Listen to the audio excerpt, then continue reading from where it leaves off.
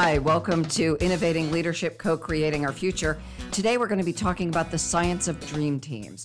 I'm your host, Maureen Metcalf, founder and CEO of the Innovative Leadership Institute. I believe that leadership creates a strategic advantage and is a key lever to creating the world that we all want to inhabit. I'm a regular contributor to Forbes and the lead author on an award-winning book series focusing on innovating how you lead and transforming your organization.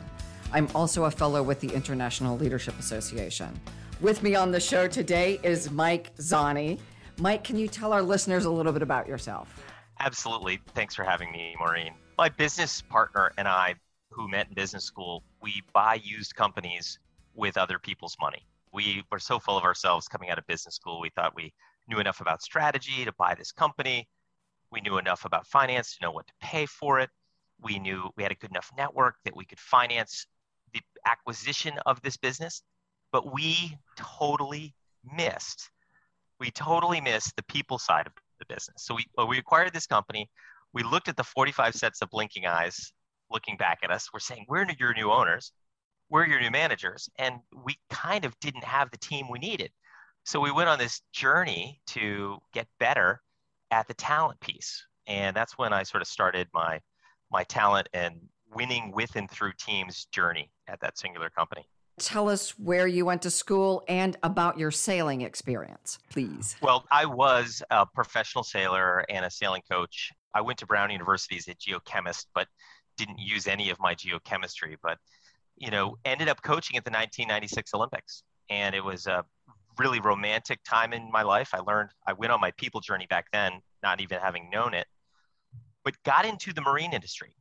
We did a roll-up of small sailboat manufacturers. You may have heard of the Sunfish and the Laser, but the sailing industry is not a great place to learn, refined business acumen, which is why I applied to business school. I applied to 3 business schools, got rejected from 2, but was lucky enough to get into Harvard Business School. As I think they're a wingnut applicant, they sort of let me in for spice up the stew, I guess. Thank you.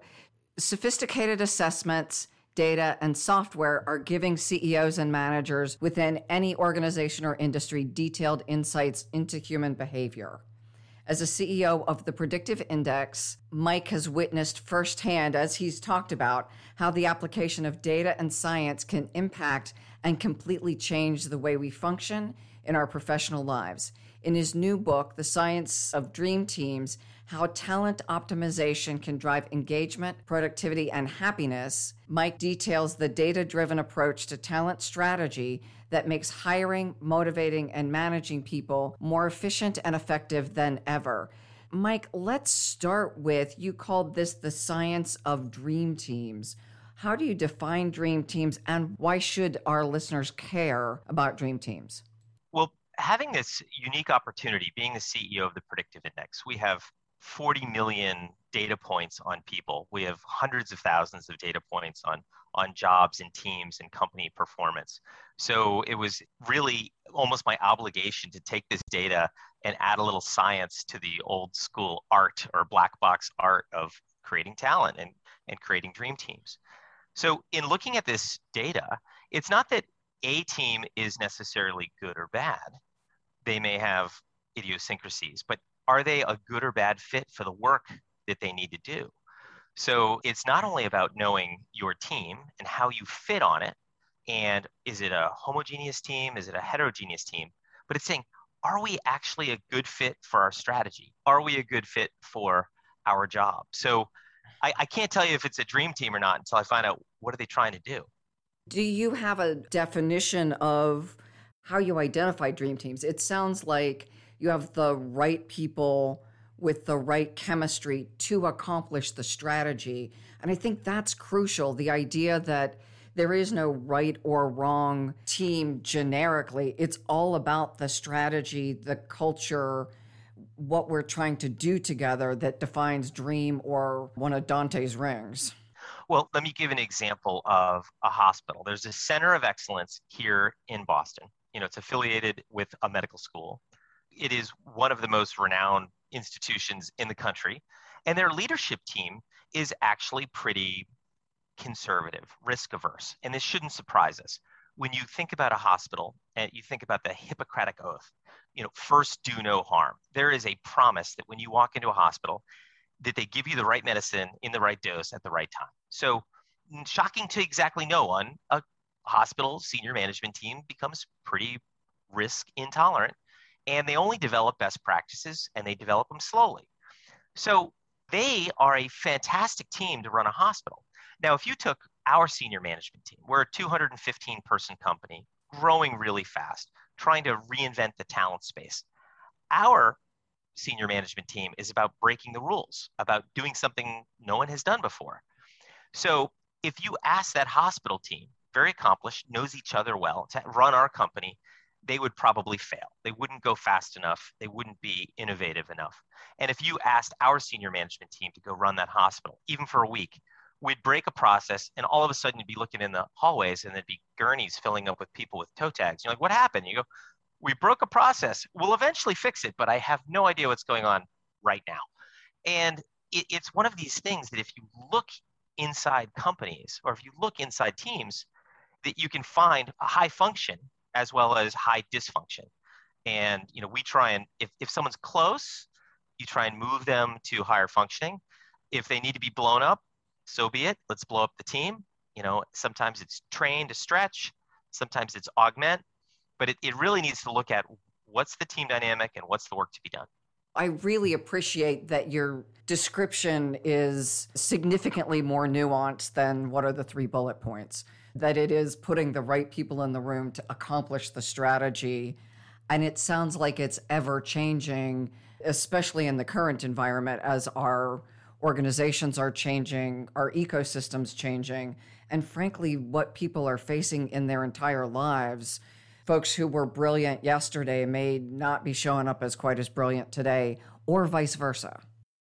I certainly think these exogenous effects, crisis, pandemic, starting to work from home, I've seen people shine in these environments where they can really reinvent themselves. And you've seen other people who are great performers really not find their footing. And this dynamic change, it probably changed the nature of the work that needed to be done.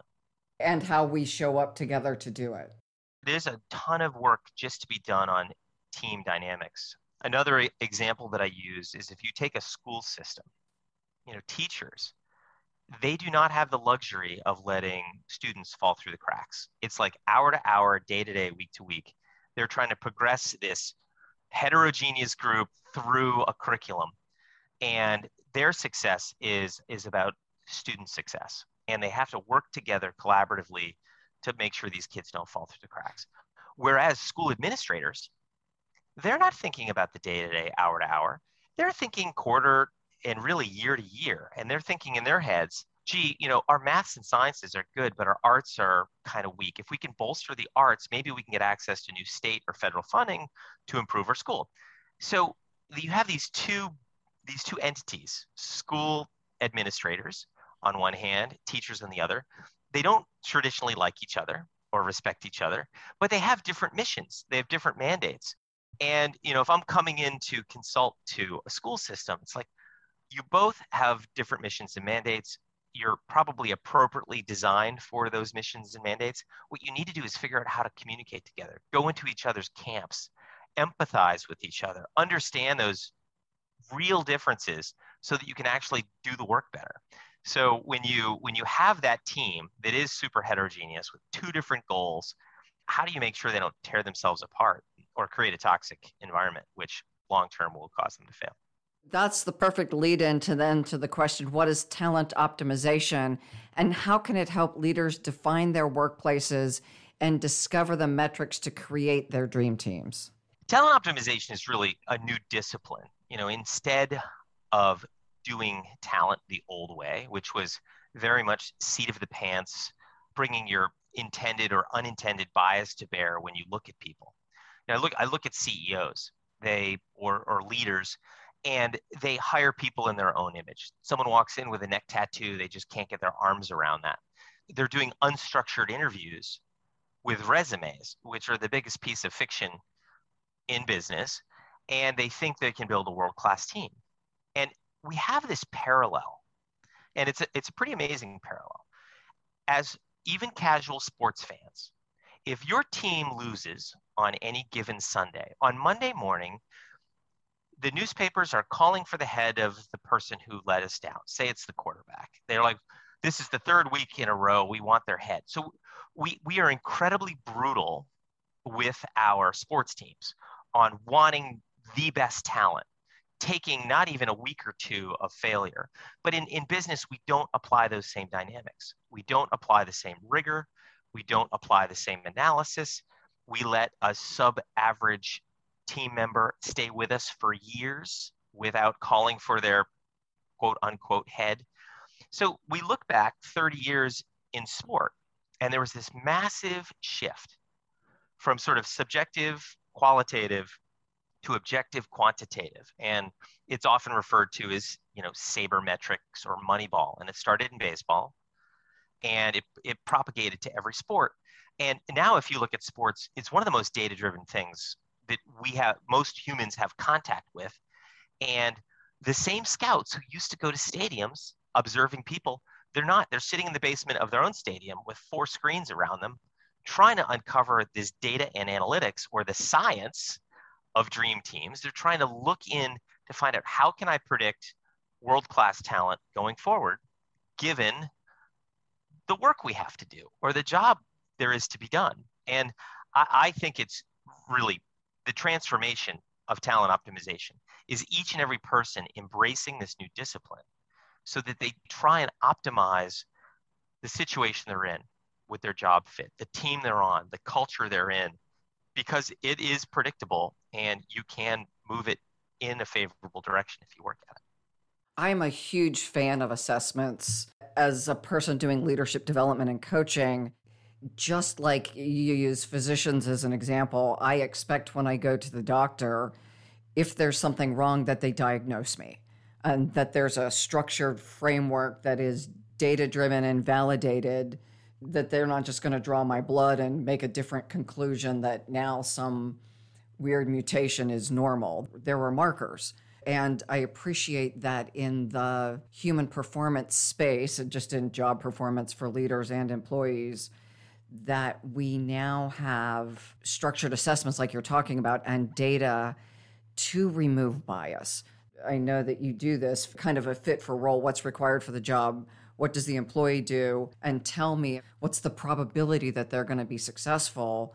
And it doesn't matter if their name is male or female or which nationality, and really creates a lot more opportunity for equity in hiring.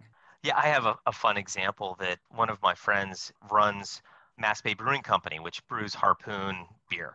He has lots of friends because he brews beer, but he is a good friend from a business perspective, and he hired a new salesperson or promoted. It was from within. And he says he was so proud. He goes, could you look at this person's behavioral profile and say what you think about this job, about the fit for this job? And I said, wow, this is a great fit. As I understand your process, this is a very relationship-driven sale. And when you sell beer, you're trying to convince the distributor to take your promotions and push more of your beer than one of your competitors. And when you're trying to sell into a restaurant, you're trying to get your tap handles to replace other people's tap handles. It's often a relationship sale. And I said, perfect fit for the job. Your gap is going to be, there's going to be no quantitative propensity with this person. And you have a big sales team. Someone should be running the numbers. And I said, I think you have a big enough sales team that maybe we should have an assistant to the head of sales who's going to be the quant jockey, if you will. Mm-hmm. So we built a behavioral profile together, and we have this button, find profiles like this. So we press the button on his 300 employees, and up pops a bunch of names. 3 of them were already in the sales department. And he goes, oh, that would be good. That would be good. That would be good. So we populated 3 names that he had never thought of that was already in the sales department. And he ended up promoting one of them into that role. And it's amazing. It had nothing to do with the name, the gender, what school they went to, what sports they played, or whether they showed up at the last Christmas party and maybe had too much beer. It was just, they're going to be a great fit for the role that you're trying to get them to do. And so it sounds like in that way you're eliminating bias. And I want to raise the question that I know a lot of people are talking about right now. Assessments test to evaluate, predict, and employ human talent as a crucial function, but there are times that they can lead to biased results that exclude some traits, over assess other traits, things like grit. And I've worked with some assessments that bias introverts versus extroverts or English speakers versus non-English speakers. How do you navigate? Because again, I believe that the predictive index is one of the top assessment tools available in this space. It is expensive to validate your tools to make sure that they do not have adverse impact. It takes a lot of work and it takes a lot of scientific work, but you need to make sure a few things are true. That your assessment measures what you say your assessment measures. So we have a metric on dominance. Are you a high dominant person, as we define dominance, or are you a low dominance person, as we define it? So you have to measure what you say you're going to measure. 2, you have to make sure you're repeatable, that on a test-retest basis that you come up with the same, sort of pattern within margin of error. And 3rd, you have to make sure that you're not biasing against protected groups. And this is difficult, but we used to have words in our assessment that men used to over-check courageous and women used to over-check fashionable. And we've got to jettison those words because we're not trying to measure whether you're a male or female. We're trying to measure other elements, and those things just cloud the effectiveness or efficacy of our science. And there are tools that are still good tools, like the Myers-Briggs type indicator on their TF difference has gender bias, which shouldn't surprise anyone when they look into TNF, but it means you shouldn't use it for hiring. If you use the MBTI for hiring, you're going to unintentionally impart gender bias on the TF, or the thinking feeling dimension. So some tools that haven't gone through the rigor of proper validity against adverse impact shouldn't be used for certain things like hiring. They still can be used for interpersonal dynamics and such as that. And you brought up grit. I love grit. Angela Duckworth is brilliant. She wrote the book on grit. And I had a chance to ask her, how do you use grit for mission critical hiring? And how do you test for it accurately? And she says, you really can't. And then there was this great example that came up in the discussion, which is the Army does it. They put you through a 12-week boot camp and you can't fake it. At the end of 12 weeks, you're like, the people over here have a lot of grit. The people here, not as much. The people here, not even enough to still be in the military. But most people don't have 12 weeks or the infrastructure to run a boot camp to actually measure grit effectively. Usually it's left to a 5-minute assessment. And I've taken a grit assessment, and it usually sounds like, when you approach a challenge, do you attack it the hill like a mountain climber, or do you roll into the fetal position? And I might be more of the latter, but I'm not going to tell you that. On a hiring assessment, sucking your thumb isn't something you admit. You can get a 50 out of 50 on a grit assessment or a 0 out of 50 on a grit assessment without changing who you are. You could just say, I think I figured it out. And as you talk about resumes being fiction, so are some of the assessments we take if it's a 1 to 5, and 5's always good and 1's always bad. Unless you are unwise in your approach, many people will be more optimistic about their capabilities. Most people, when they finish our assessments, are like, that's it.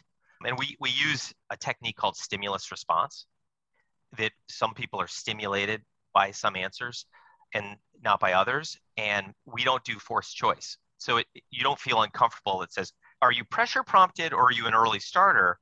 And you might be like, well, either it depends, certain situations. We don't put you into that sort of hybrid zone. We try and make sure that you only really respond to things that really truly stimulate you in an affirmative way, I should say.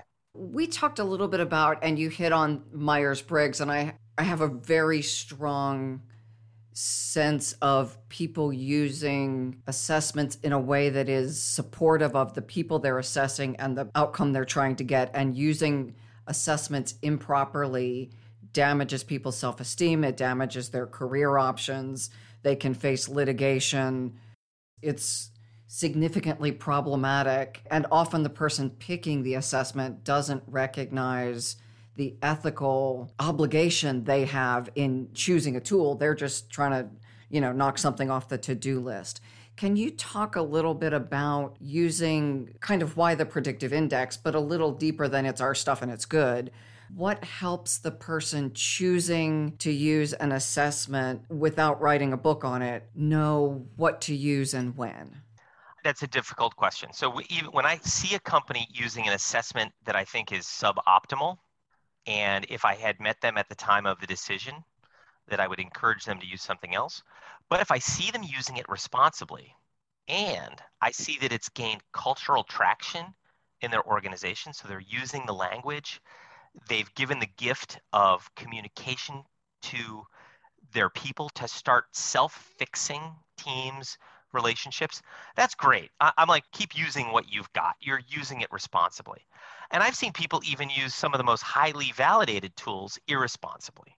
So it really comes down to try and pick tools that have gone through the validity studies to make sure they're doing all the right stuff, and pick tools that you can use pre and post hire, because you don't want to use one tool for selecting people only to the day after they start to use another tool to manage them. There are a lot of tools out there that work pre and post hire. And then it is your obligation. Don't hide the data from people. Share it. Give them this gift, this language, this communication methodology. You want to push down those fixes, those decision-making issues. So, Maureen, if you're my boss and we were just thrown together because of some situation and you're trying to get the best out of me, I want to kind of get the best out of you because I want a favor to get my next promotion or what have you. I want to give you what you need, and you probably want to give me what I need. And if we do that, we're going to have a long, happy relationship together. And that's really the promised land, where you give your people the tools so they can understand each other. Well, and certainly increase the probability of success. Some things have enough headwinds that we want to give as much tailwinds as possible. Yeah, there's no question. There's a lot of headwinds in the world today. Before we got started, you gave me an example of when you were coaching, you got on the boat and you assessed people pretty quickly. Now, you weren't giving them a predictive index, but you were evaluating the team members using probably a similar algorithm that you had in your head, just not with computer scoring. Yeah, being a professional sailor is, unless you're at the America's Cup, is less romantic than a lot of other professional sports. Typically, it's typified by wealthy individuals who own multi-million-dollar race boats pay you to come on their boat and ideally win. Whenever I got on a new boat, I asked the question, are we trying to win today, or are we working for a bigger goal down the timeline where this team is practicing to win X? And unfortunately, 9 out of 10 people had a short-term view. It was like, nope, winning today, all costs, which means you're going to battle, to quote Donald Rumsfeld, you're going to battle with the people you have, not the people you want. So you step on board and you're trying to evaluate, what is the talent that we have? What can this boat do? Can we get the sails up and down fast? Is it a cohesive group? Have they worked together before? And within about a half an hour, you would identify these pockets of, joys and frustrations. Someone who's really positive and should be given more responsibility and a louder voice, and other people who are negative and were second guessing and not being supportive of their teammates that need to be given less of a voice or even given an opportunity to get off the boat. You'd ask questions, and often the negative person might have been related to the owner in some way, unfortunately, but you had to win right away. And I took a lot of these lessons into business because I think the companies that are trying to win today at all costs are really mortgaging their future. They are overspending on new people instead of having good learning and development programs for their existing people. That they get enamored with the $100,000 boutique retained search functionality. And often these companies are backed by private equity or venture capital who want a return on investment. And part of return on investment is time. So all of those investors want you to go fast. So if you have this time function that you often try and win today, and if you go back to our sports analogies, companies that want to win today at all costs, they sacrifice future draft picks and their farm system in order to win today. And they might win, but they don't win long term. The great franchises that are consistently good every year and win more than their fair share do both. They recruit and hire well, but they also do the learning and development, take that long-term view. So those rich sailors that I was trying to help win, it should have been both. Yeah, would love to win today, but we are developing for the future. And unfortunately, a lot of those teams didn't have that mode. They probably got rich by building for the future someplace. It's interesting that they didn't take that into their sports. It is interesting. I do think there are individuals who've seen success in, say, business, who want to then become sort of Corinthian athletes. They're not as good at the sport as they were at, running the investment bank or the law firm or what have you, and that they're trying to have that same power, authority, and control, and maybe quick victories. They like to get to the top as fast as possible.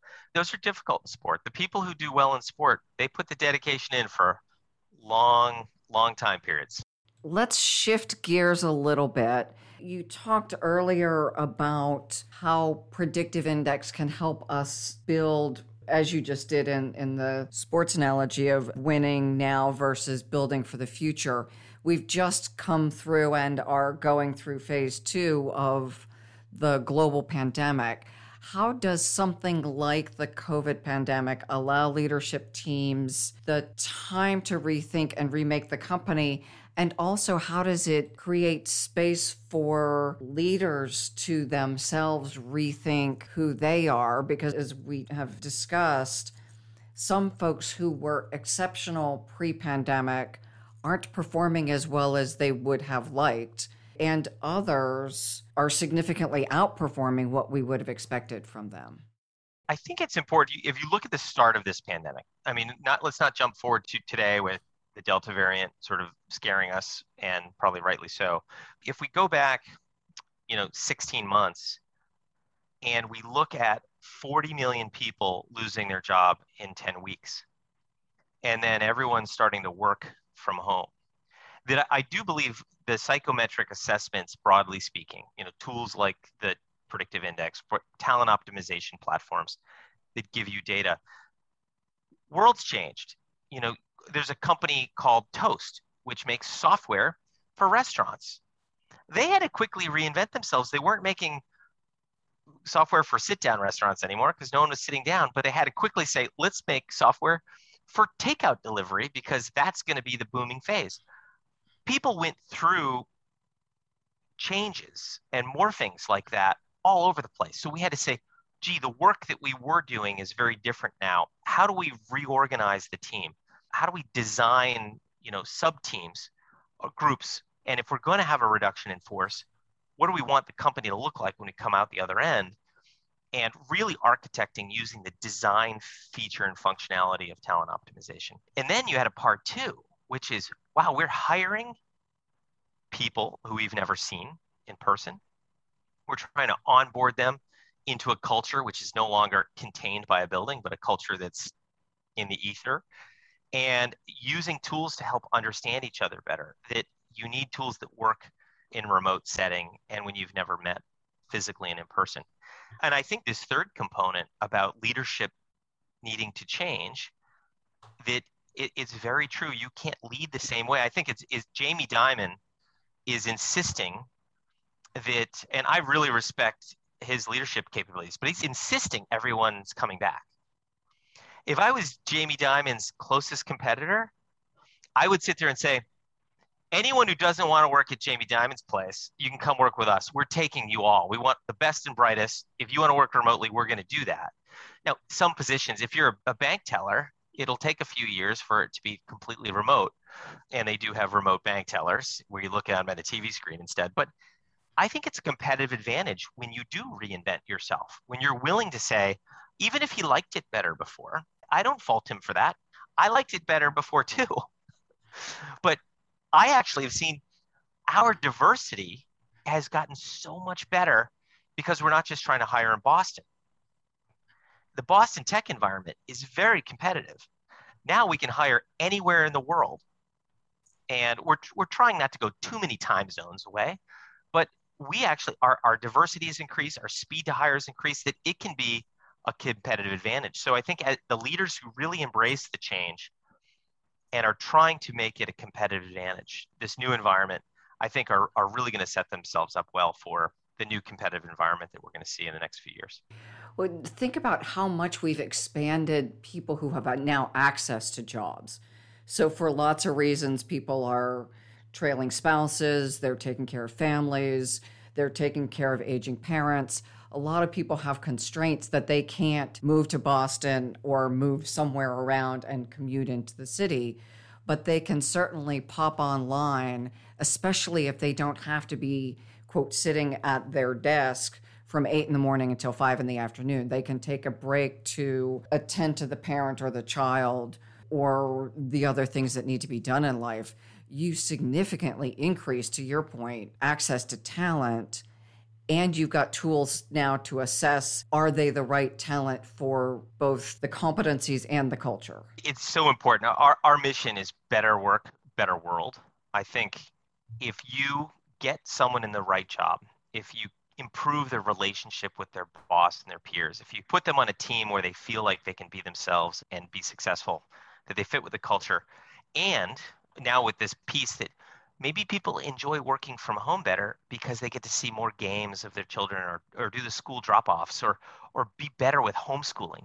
So I think what's important is if people are more energized about what they do, one, the company gets more discretionary effort, which is great. But two, we send home people to be better spouses, neighbors, parents, siblings, and we're making the world a better place. I mean, we have a responsibility to do this. So we've actually tracked this. We're getting more productivity out of our employees now that they're remote. Some of it is the commute. They're giving back some of it to us, but some of it, there's less interruption, and you might not like it as much. You may have to relearn to fall in love with it in a different way, but you can be more productive working from home in this new world.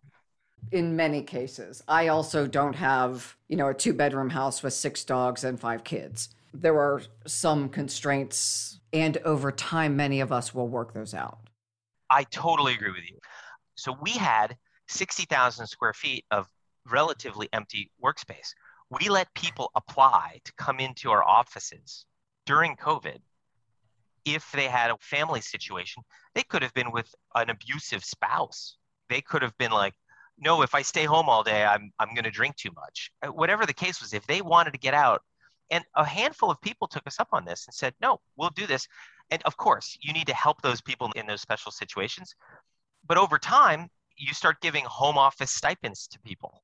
Create a better home office. Maybe consider taking your third room and turning it into an office, and maybe companies are going to start paying for that. It would be nice to create, again, we're still in a world of haves and have-nots, and people like you and I probably aren't sitting in our bathroom working unless we choose to. We have choices. And there are some people that may be the only private room they have, and they often don't turn their videos on. Yes. Let's hope. And thank you for not turning your video on. So how can leaders use data and feedback to better manage their team in a time of crisis and maintain the culture? You talked about it being the culture and the ethos rather than the culture and the walls. The culture and the ethos is hard. I think you need to do more sentiment analysis and sentiment polling. We're not using it as heavily as we did in the heart of the pandemic, but now we have monthly PITV. We used to have weekly PITV, which was really just a town hall. We let people ask any question they wanted, and we did a lot of quick sentiment polling during those periods of time because we wanted to make sure that we were understanding how they were feeling. We would ask open-ended questions like word clouds. How are you feeling today? How are things trending? Is this sustainable? To really get a sense of where your people are and how things are changing. Are you asking tough questions that maybe you don't even, are you still feeling connected to the mission of the company? Are you still feeling that our culture is intact? If our culture is changing, how's it changing? And if you're going to ask, you have to be willing to also solve. Because if you just ask and they tell you all this corrective stuff and you never do anything about it, that is a challenge. So be honest when you can. You go, hey, you told us there's 5 things we need to work on. We're going to be able to approach these 2 in a timely fashion, but we want you to know we heard all 5. we view these are the two most important. Now, someone out there is going, well, I had number 5 and I wish you were working on it, but I'm glad you at least heard me. And I'm glad we're moving in the right direction. So there are a lot of tools that I would loosely call sentiment polling, and they don't even have to be HR tools. We use this tool called Menti, MENTI.com. It's great. But during all of our meetings, people have their phones out and they're answering poll questions with their phones, and it's populating live. And you're just like, that's brilliant. And it costs us basically nothing to have tools like that. One of our regular guests is the COO for a company called Aware HQ, and they do a lot of sentiment work. And it's been interesting to watch the case studies, especially in the work from home, as they have an AI tool that monitors the language people are using in email. Yeah, natural language processing. There's a lot of words you have to pull out because they're noise words, but you can get to the root cause of things. We have a bunch of PhDs in IO psychology and data science, so we get to pull those levers. The natural language processing tools are becoming democratized, so a normal company can start playing with them and learn from them. But I do think there's an element of leaders need to start with themselves. The self-awareness of how they're projecting in these times of crisis, how they are leading the company. Are they self-aware? Are they working on their own things? Are they going to be open and transparent enough to say, like Jamie Dimon, I didn't like working remote. Now, the answer didn't have to be, so we all have to go back, but it might be, I didn't like working remote. I want to get better at it as a company so that we like it again. That might be the better answer, but I think it starts with the leaders really opening up to their self-awareness and, their strengths and weaknesses. Our leadership development programs focus on starting with my own vision and values, and you've hit heavily on that, and then strengths and weaknesses. Who am I compared to who I want to be and what I want my organization to be? So to your point, I, as a leader of an organization, need to know who I am. And as the world is changing, know where I fit. One of the pieces of data I heard, I think earlier this week, 47% of the population of the US is dealing with clinical issues of anxiety and depression. So not the I'm having a bad day, because that's probably all of us on occasion. But if this data is anywhere near accurate, then we as leaders need to relate to our teams differently than we did 2 years ago, where we weren't having the same amount of anxiety. It's hard to be fully engaged if 1 out of every 2 people on your team is, and I say clinically, again, not just having a bad day, but seriously struggling with their situation. I'm a huge proponent of leaders taking the first step and taking the onus on themselves to start this openness and transparency so that you can at least talk about it. And in the book, I talk about this framework called front of t-shirt, back of t-shirt. And progenitor of this is this Bain consultant, Jim Allen, who's in the UK office. And Jim came up with this front of t-shirt, back of t-shirt. It says on the front of your t-shirt are all the things that you've been given jobs your whole life. It's what your parents would brag about you on. And when you hear them, you puff your chest, you get real proud. But the back of t-shirt things are just as long of a list and just as easily articulated by other people when you walk away from them. The beautiful part of the analogy of the back of t-shirt is, how do you see what's on the back of your t-shirt? How do you either contort your body or ask others? The answer is you've got to go on this lifelong journey to say, hey, I'm interested in finding out what's on the back. I'm sure it's a long and painful list, but you're never going to solve them. You're only going to live with them and find out their triggers. But if the boss says, hey, I've got stuff on the back of my t-shirt that I need to work on, and I want your help. When you see me do these things, I want you to interject. I, for one, don't always listen. And I sometimes run people over. I've given my employees a safety word. Word's Ticonderoga. It doesn't just slip out of your mouth occasionally. Like, you have to intentionally use it. But the idea is that when I hear it, it smacks me in the head that says, I'm doing it again. And when an employee realizes that you're willing to be vulnerable and open and transparent about what you're working on, and you work with them on their same front of t-shirt, back of t-shirt, and they work on their direct reports, front of t-shirt, back of t-shirt. You can create a more self-aware organization where it's now permissible to say, I'm not just having a bad day. I've had 27 bad days this month, and I'm really not doing that well, and I need to change something. And I would like your help, company, in trying to make this better. And maybe it's a leave of absence. Maybe it's a change in style of work. Maybe it's permission to not have video on because I'm working out of a commode, the lavatory. But the onus is on leadership to start this process, because it'll never start if the owner's like, and the leaders are like, nope, I'm all buttoned up. Everything's fine here. Me and my army of people who support me. It doesn't really work that way. So you both run the company, the Predictive Index, and you coach people, right? Like, how do you help those senior leaders recognize that it's not an issue of them, those people over there, but I'm fine? That this has to start with the CEO and down? I mean, I personally can't not coach. I was a coach when I was 26. I bring that as a often used tool when I'm leader of a company. So yes, I coach my direct reports. I help them coach their direct reports. I sometimes do skip levels so I can help with their direct reports, and trying to create this coaching environment so people can do that. I mean, the Predictive Index has 750 certified partners who also coach people. So I get to hear their best practices. They're way better coaches than I am or could ever be. There are people like yourself, Maureen, who do this for a living. I create tools that help them do what they do for a living, but the actually being there, working with the maybe not open-minded leader who you have to crack their veneer in order to get them to start going down this journey. There are tips and techniques that take practice to do that.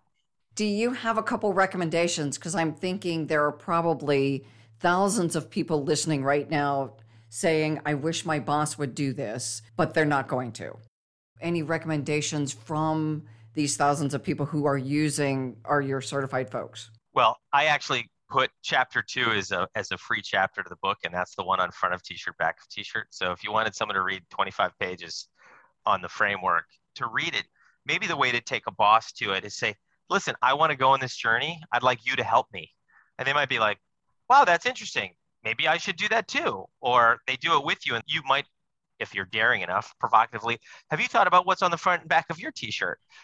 And because there is a wake-up call. I do think that there's an element to talent optimization is you need to smack someone in the head with the proverbial 2x4. Like, you can't do it the way it's been done for years because that's not working. Now, I don't want people listening to this to run off to their boss and tell them to find out what does on the back of the t-shirt and get fired. So there is still hierarchy, and if you have a really closed-minded leadership, it may be difficult to impossible. I know that there are coaches out there listening, low probability people who are going to change. Maybe you need to change bosses. I love the idea of, we talk a lot about learning partners versus mentors because there's still a hierarchical, and I realize if your boss is making your stay-go decision, they're still your boss. So acknowledged. And if I can be a learning partner with my boss, invite them to the process, ask them to engage in it. To your point, it takes the right boss. And it seems like we're entering an era where more people are receptive to these kinds of conversations than were in the past. I think so. When you look at the average tenure of bosses today, it's actually pretty short.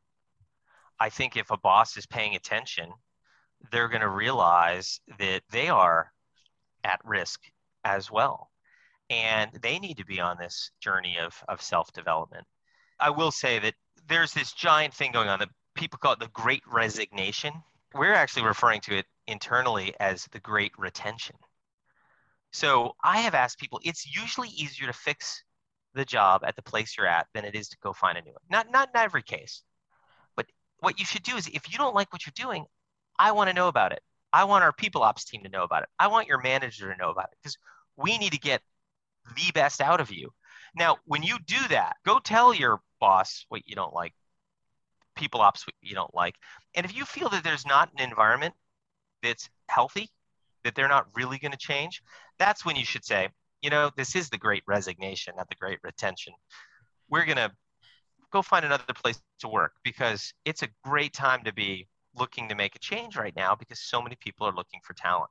I love the idea of the great retention. So we've got a couple minutes left. What do you want to make sure our listeners walk away with? I really think it's just the biggest enemy to talent optimization is doing things the way that we used to. The old boys club, the only hiring from certain schools, the unstructured interview from resumes. The tools are out there. You have to go on this journey of this new discipline of talent optimization to try things new ways. And you can even be an individual contributor. You do not have to have a team of people.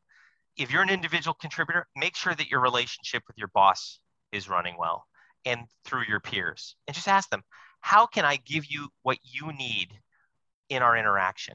And you're starting on that journey, just asking that question. And they're going to respect you for that question, because they're going to be like, wow, I should maybe ask you the same thing. Yeah, that each of us has the opportunity to create the dream team. We do. And when you're on a dream team, you know it and you feel good about it. And you refer to it often and say, remember, there are people 15 years ago, and they're like, that was such a great environment. We just crushed it. That's how you feel. And once you've been there, you have a better potential to create it again, because you know what it felt like and you know what you did. You see some of those dynamics. Absolutely. And you can be a serial creator of dream teams because you crack the code. Crack the code. You have written the book. Tell our listeners again the book name, where to find it, where to find you.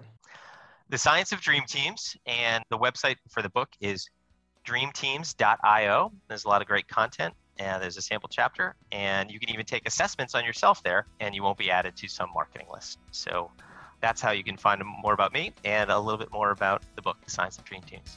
Great. Thank you very much, Mike. For our listeners, thank you for joining. Thank you for being the best leaders, family members, community members that you can be, especially in a point right now where everyone's effort and heart is necessary to make our communities and our society better. Please continue to listen, apply the ideas you're hearing, share them with others, like the podcasts, and listen again soon.